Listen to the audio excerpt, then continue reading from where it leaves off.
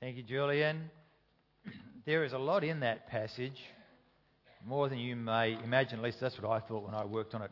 Next week, we are going to be a Lighthouse Church. The Bible Society turns 200 years old. I've written a bulletin comment about it, which is pretty exciting, I think, for Australia.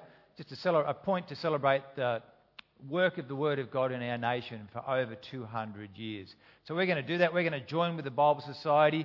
And it's going to be different. I'll actually be in the Southern Highlands, coming back from a wedding with a late night. We've been put up for the night very kindly by the family, so I won't be here.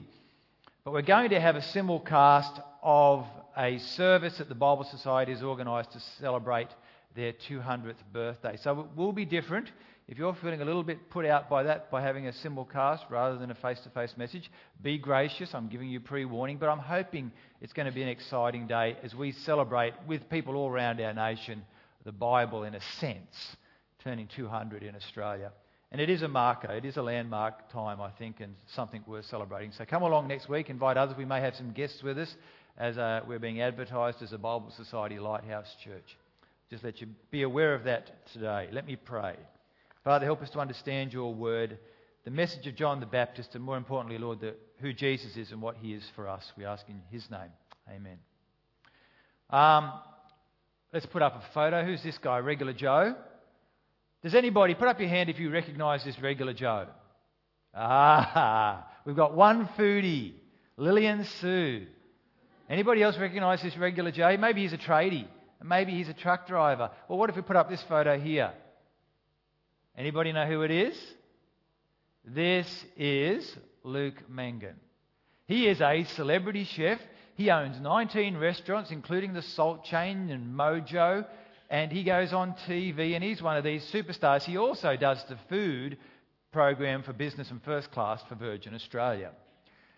Winnie Yo used to work for Virgin Australia, and she sees this guy who looks a bit like a tradie or a truck driver. Who is he? Come into the foyer one day, and she goes out to say hello to him and sort of always tries to engage people in the foyer in conversation, so, just so they don't go running around the offices and stealing secret information or whatever. And she's asking him about where he lives and about his family, and he's looking like because she didn't know who he was. And someone comes over and says, "That's Luke Mangan. He's a celebrity chef." So, have you ever had that experience where you've met somebody but you didn't know who they are, and someone comes and says, "That's so-and-so"? I was watching this thing by Rico Tice, who's a speaker, a preacher in England. He was invited to this fancy function one day, and he had to wear a bow tie and a suit and all that. And he goes up and he waits on the stairwell before going in, and this other guy comes and stands next to him, and he gives him a nod and looks at him and says, and they start some idle chit-chat, like blokes do, not looking at each other in the face, just, "Yeah, nice day, isn't it, mate? Yeah, whatever," in an English accent. Then they open up the doors, and this guy walks up, looks up, and that's Prince William. I was just standing on the stairwell with Prince William, the future King of England. I didn't even say a proper hello. What's so special about these people like Luke Mangan or Prince William? What makes them so special? Because they're just regular Joes or Marys like you and me. Well, what makes them special, I guess, is their position, their title, or what they've achieved, or a special gift or ability that they have. That's what makes them special. Let me ask, what makes you special? We're going to be looking at the passage from John's Gospel about two special people. Actually, there's three special people, I think, here. John has finished his introduction, his prologue. He's introduced Jesus as the Word of God. It's a big picture concept, and he's got all these big picture abstract terms like his light, his life, he's the glory of God. If you were to do John 1:1-18 in Sunday school classes up at Kids at Sunday Live, it would be hard work because it's so abstract. It's a little bit like a movie introduction. Sometimes with the movies, you don't know what's going on. It's just mood and feel and ideas. There's no story in the first 2 or 3 minutes or while the preliminary credits are playing. And then the story starts and you get scene one and you get a character. Well, John 1 to 18 is a little bit like that sort of moody stuff that's hard to pin down. We're starting at verse 19 today and the story begins. It's scene 1, meet the first characters. We're into the story of Jesus proper. And the first character we meet is a bloke named John. Now, this was John's testimony when the Jewish leaders in Jerusalem sent priests and Levites to ask him who he was. There's a special delegation, a kind of a religious experts delegation, because something's happening. We better send the religious guys out to find out what's going on and report back. And they come to John, we call him John the Baptist, and they say, who are you? What's so special about you? Because this fellow John was an unusual man. He was living in the desert. He was a prophetic figure. In fact, if we go back to Mark's Gospel, Mark's story of Jesus, this is how Mark tells us about John. So John the Baptist appeared in the wilderness, preaching a baptism of repentance for the forgiveness of sins. The whole Judean countryside and all the people of Jerusalem went out to him. This is massive. They came confessing their sins and being baptized by him in the Jordan River. Now, John wore clothing made of camel's hair. I think that's supposed to say ouch. With a leather belt round his waist, and he ate locusts and wild honey. That's grasshoppers and wild honey. I'll stick to the wild honey, thank you. That is John the Baptist. He is leading a movement which is having a social impact and making change in society. Today, the media would be all over John the Baptist. What's going on in the wilderness?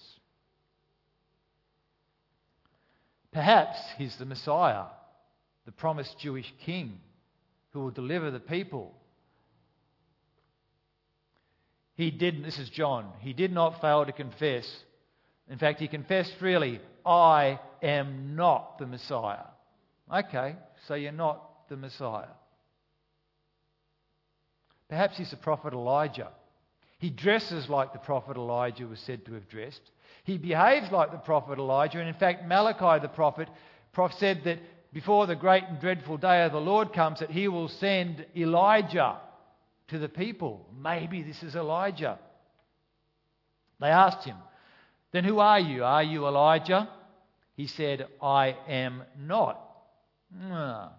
Or maybe he's the prophet, because back in Deuteronomy 18, Moses said that a prophet like me, Moses says, will arise. The Lord will raise up a prophet like me, and you must listen to him. Are you the prophet? He answered, no. No, I'm none of these end time figures that you are waiting for. I am not the Messiah. I am not Elijah. I am not the prophet.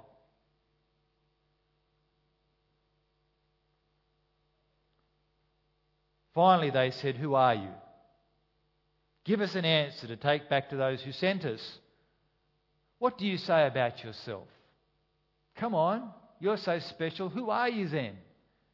And John replied with the words of Isaiah the prophet, I am the voice of one calling in the wilderness, make straight the way for the Lord. I am not these end time figures, but I am special. You see, I am the voice that Isaiah spoke about. Isaiah 40 verse 3, John quotes. It is a significant turning point in Isaiah's prophecy. Before Isaiah 40, Isaiah focuses mostly on the sin of Jerusalem and the sin of the nations and judgment that God will bring. There are hints and indications of hope, but it's mostly their wickedness and that God will not tolerate this any longer. In fact, there will be exile for the people of God. They'll be taken away. Isaiah 40 comes and it's the turning point. the turning point of hope, the turning point of comfort, the turning point for a day of salvation for the people of God. In fact, I'm going to go back and read to you the start of Isaiah 40. Comfort, comfort my people, says your God. Speak tenderly to Jerusalem. There's been lots of untender words to this point. Speak tenderly to Jerusalem and proclaim to her that her hard service has been completed, that her sin has been paid for, that she has received from the Lord's hand double for all her sins. You see, there's comfort because God will forgive. The sins of Israel and Jerusalem will have been paid for. There's going to be restoration. A voice of one calling in the wilderness, prepare the way for the Lord and make straight in the desert a highway for our God, for every valley shall be raised up and every mountain and hill will be made low. The rough ground shall become level, the rugged places will become a plain, and the glory of the Lord will be revealed on that day, and all the peoples will see it together, for the mouth of the Lord has spoken. It's a big day.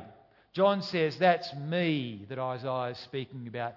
I'm the one preparing the way.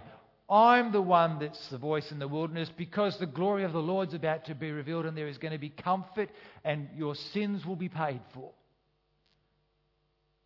That's me. That's my job, to prepare the way. It'll be a new day of forgiveness. See, John was special. He had a special role. But even from his very birth, John was special. His parents were very old. Zechariah and Elizabeth, and the angel Gabriel came and appeared to Zechariah one day. He was a priest. He was actually serving in the temple, in the sanctuary in Jerusalem. Very special day. And the angel Gabriel appeared to him. In Luke's Gospel, and I'll tell you what, here's what Gabriel said, showing how special John the Baptist is. Luke chapter 1, verse 13. Do not be afraid, Zechariah, your prayer has been heard. Your wife Elizabeth will bear you a son. They had no children to this point. And you will call him John. He will be a joy and a delight to you. And many will rejoice because of his birth. For he will be great in the sight of the Lord. He'll be special. He is never to take wine or other fermented drink, and he will be filled with the Holy Spirit even before he is born. He will bring back many of the people of Israel to the Lord their God. And he will go on before the Lord in the spirit and power of Elijah, to turn the hearts of the parents to their children and the disobedient to the wisdom of the righteous, to make a people prepared for the Lord. You're going to prepare the way, young little baby boy. He's a special boy, this John we call the Baptist. When he was born, Zacharias filled with the Holy Spirit, and he says this about his son: "And you, my child, will be called a prophet of the Most High. You will go on before the Lord to prepare the way for him." You hear the consistent message? To give his people the knowledge of salvation. How? Through the forgiveness of sins. Because of the tender mercy of our God, to which the rising sun will come to us from heaven, to shine on those living in darkness and in the shadow of death, and to guide our feet in the path of righteousness. What a special boy. He will prepare the way for the Lord. He will speak of the forgiveness of sins, which will be salvation to God's people. He will be the one ready, preparing for the light to shine on those who are in darkness, even the darkness of death. What a special boy. So John says, back to John chapter 1, "I am the voice of one calling in the wilderness, make straight the way for the Lord." Well, now the Pharisees who'd been sent, these religious guys, question him, particularly the Pharisees, "Why then do you baptize if you are not the Messiah, nor Elijah, nor the prophet? Why do you baptize for forgiveness of sins? You're just the voice. How can you bring forgiveness of sins?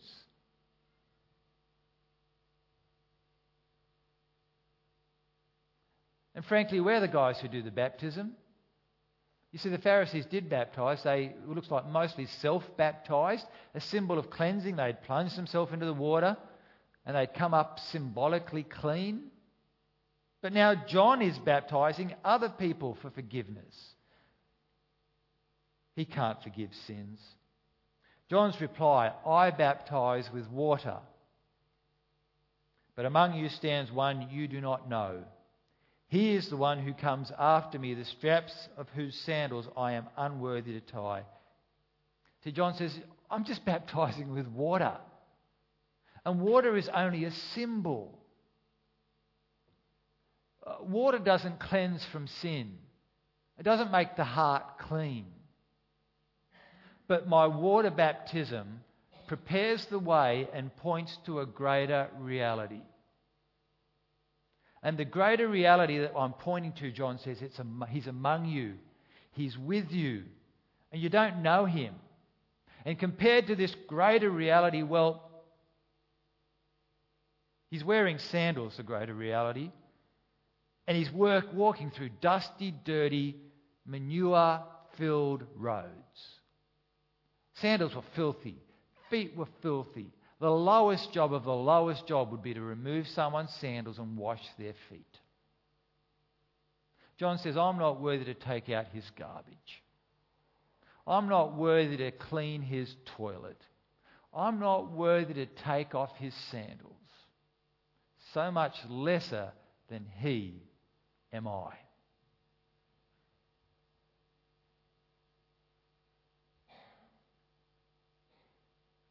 What's so special about John the Baptist?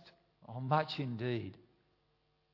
But it's nothing, says John, compared to Jesus. All I do is speak. All I do is point. All I do is baptize in symbol. Jesus, however, is the Word. Jesus is the reality. Jesus brings forgiveness. Jesus is the one. I'm just the preparer, the pointer, the symbol man.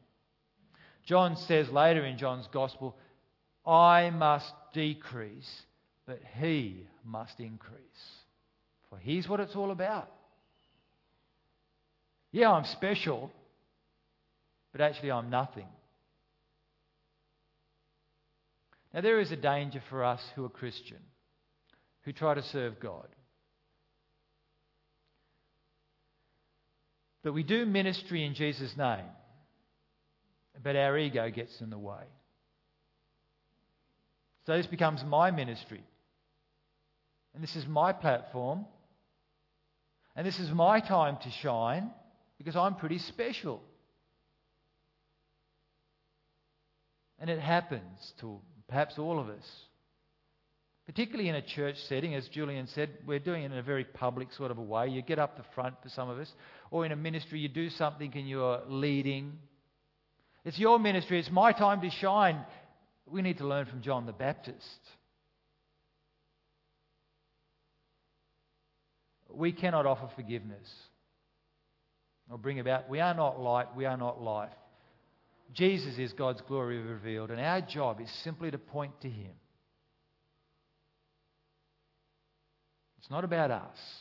It's all about Jesus. Well, what's so special about Jesus? Well, just about everything. In the prologue, in these first 18 verses, Jesus is the Word of God. He is the life of God. He is the light of mankind. He is the one who guarantees our adoption as children of God, like Christine was talking about. He is God's grace and truth revealed in full. In verse 17, He is called Jesus Christ or Jesus Messiah. He is the promised anointed King of God. He is the full revelation of God. He is God. It's grand and it's cosmic, the terms that John uses in verses 1 to 18. But let me ask this, what does all of that mean for you and for me?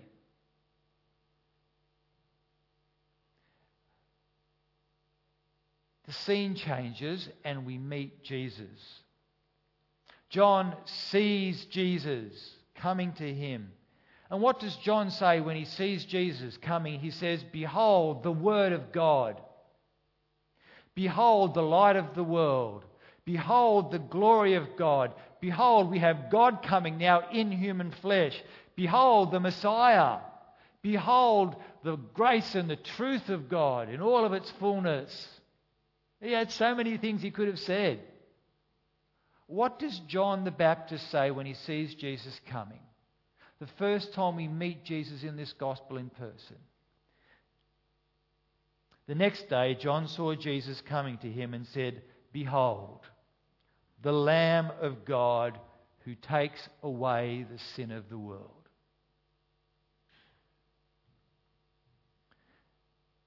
Behold, the Lamb of God. What's so special about Jesus? There are many things special about Jesus. But for you and for me, practically and relationally, Jesus is special because he is the Lamb of God who takes away the sin of the world. Isaiah 40, "Comfort, comfort, because your sins are paid for on this day." Zechariah sings and says, "Salvation will come through the forgiveness of sins" on that day that John's preparing for. John comes preaching a baptism of repentance for the forgiveness of sins, which is symbol waiting for the reality which is in Jesus. When the angel appeared to Joseph before Jesus was born, he said, "Your wife will give birth to a son," or Mary will give birth to a son, "and you shall name him Jesus, because he will save his people from their sins."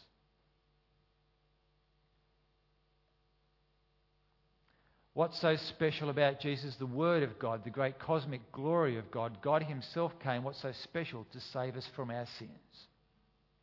Relationally and practically, that is what's so special about Jesus.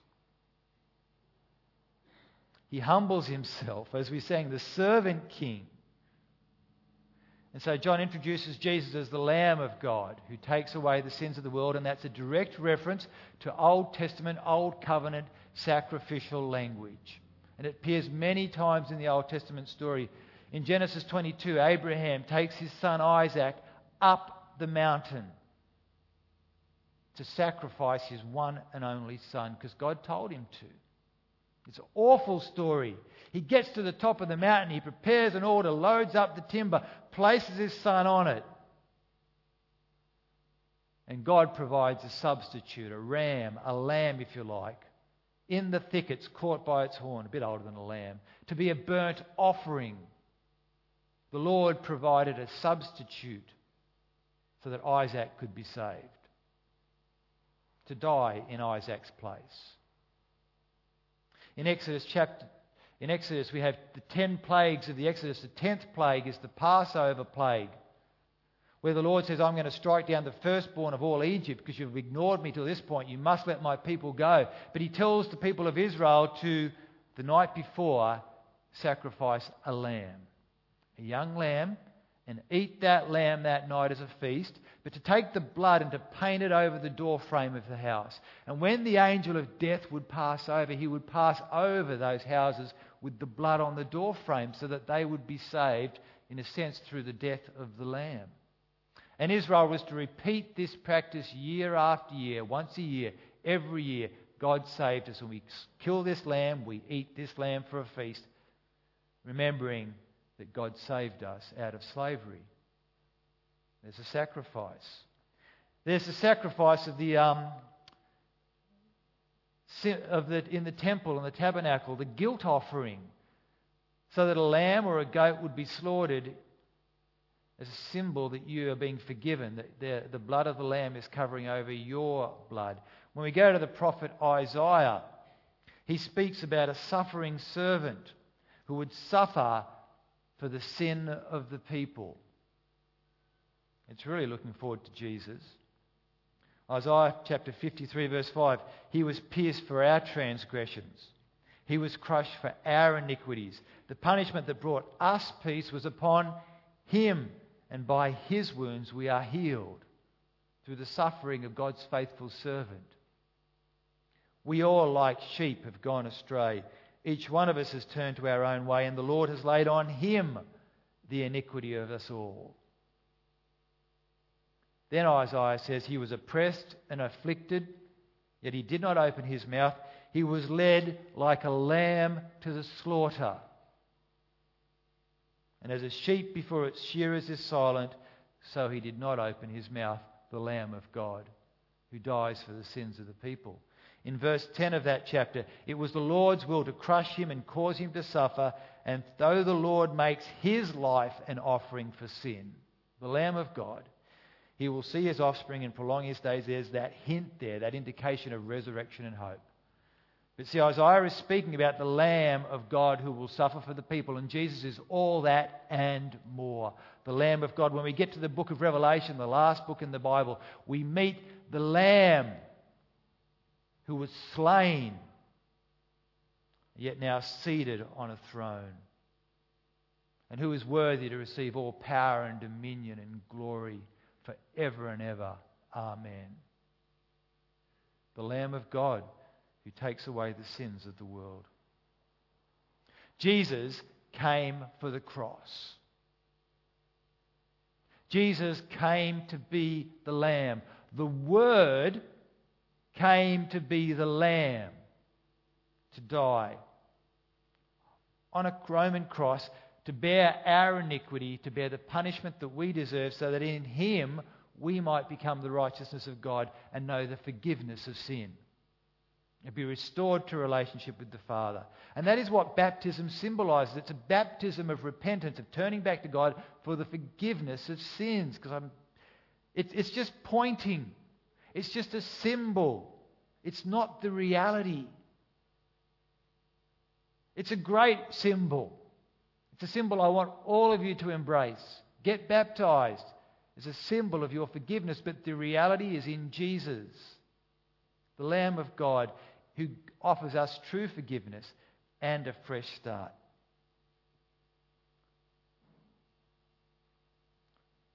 John says, this is the one I meant when I said, a man who comes after me has surpassed me because he was before me.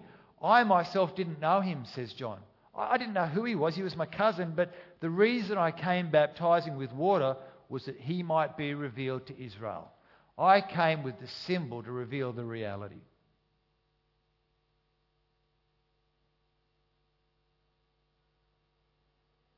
In fact, John doesn't know who Jesus is until he baptizes him. Then John gave this testimony. I saw the Spirit come down from heaven as a dove and remain on him.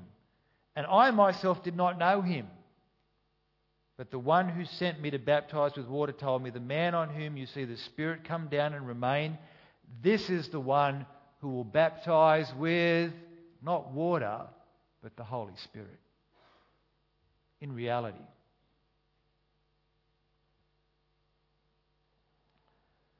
Because the Holy Spirit washes our heart. It doesn't wash the skin. It washes our soul. It removes the stain of sin from our lives. See, the greatest thing about Jesus, I think, is who he is in relationship. And in relationship to you and me, he is the Lamb of God who takes away the sins of the world. Yes, he's all those wonderful things of Messiah, light, life, word, life, ruler, but he is the Lamb who brings you into relationship, who offers you forgiveness.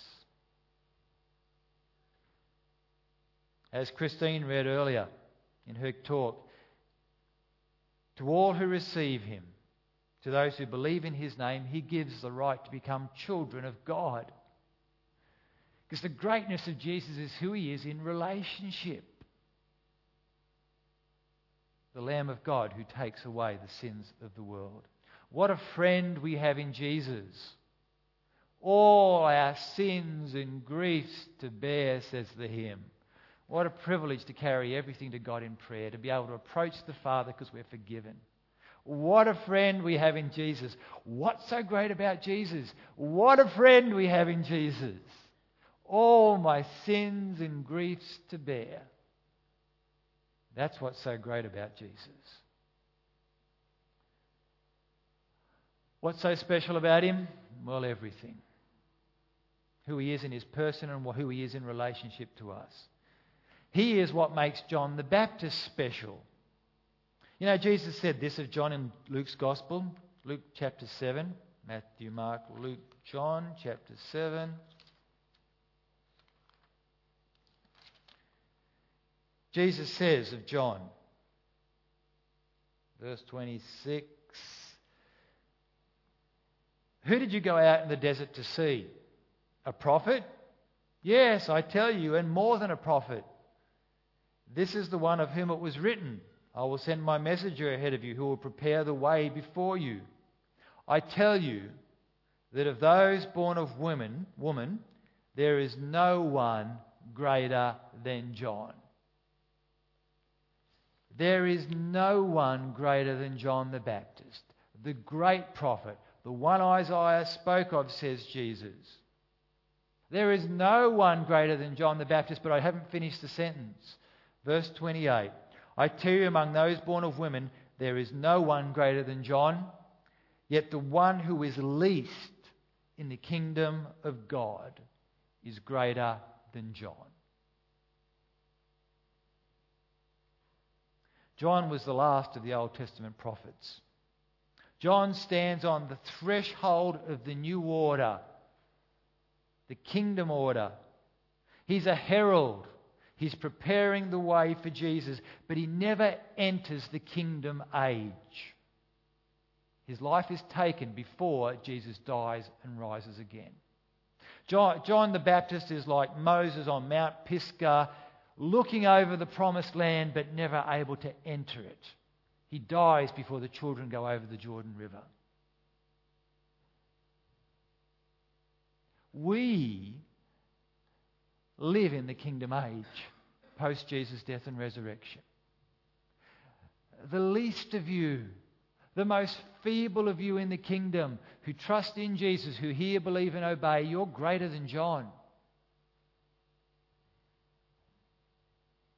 Because you know the reality. See, we're special. You're special. You are so special. Because the Great One, the Son of God, the Word of God, God's chosen one, the Messiah, the Lamb of God, the glory of God, came into our messy, messy world and put off his glory, as we sang, and took on human flesh to die a bloody and painful death out of love for you.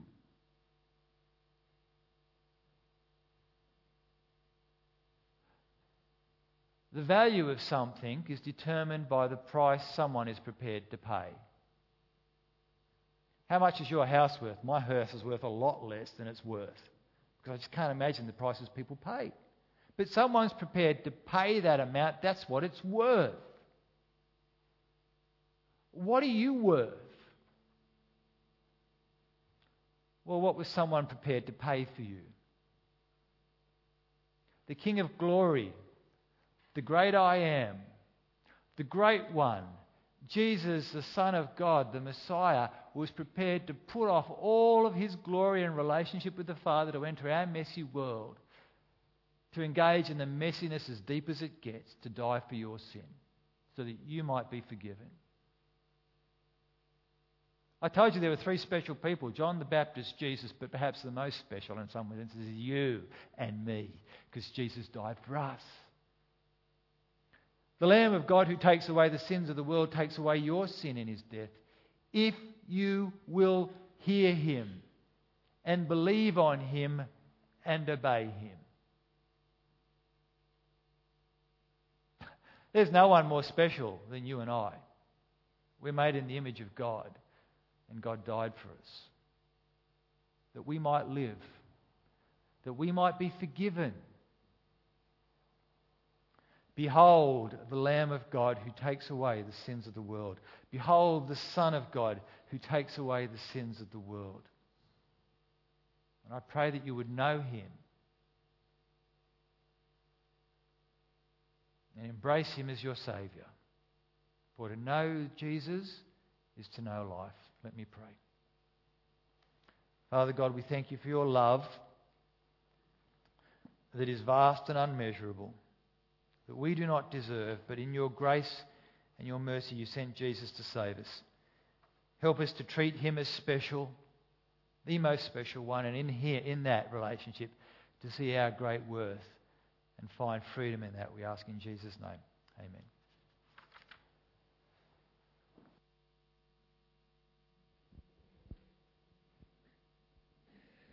Thank you, John. We're going to sing again. Sing about our God who came to earth, who we have a plea. He hears our struggles. He knows our sin, but doesn't look away. So please stand as we sing before the throne.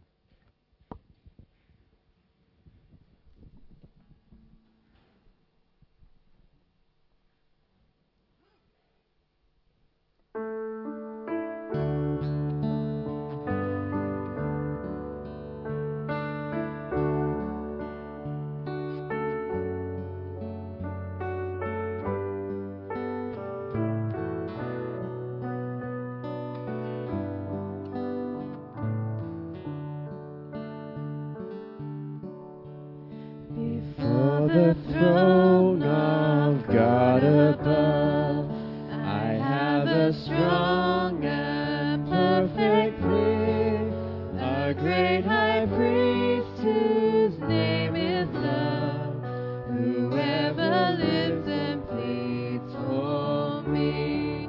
My name is graven on his hands, my name is written on his heart. I know that while in him he stands, no tongue can bid me thence depart. No tongue can bid me thence depart. When Satan tempts me to despair and tells me of the guilt within, upward I look and see him there, who made an end of all my sin. Because the sinless Savior died, my sinful soul is counted free. For God the just is satisfied to look on him and pardon me. To look on him and pardon me. Behold him there, the risen Lamb, my perfect, spotless righteousness, the great unchangeable I am, the King of glory and of praise. One with himself I cannot die, my soul is purchased by his blood, my life is hid with Christ on high, with Christ my Savior and my God, with Christ my Savior and my God. One with himself I cannot die, my soul is purchased by his blood, my life is hid with Christ on high, with Christ my Savior and my God, with Christ my Savior and my God.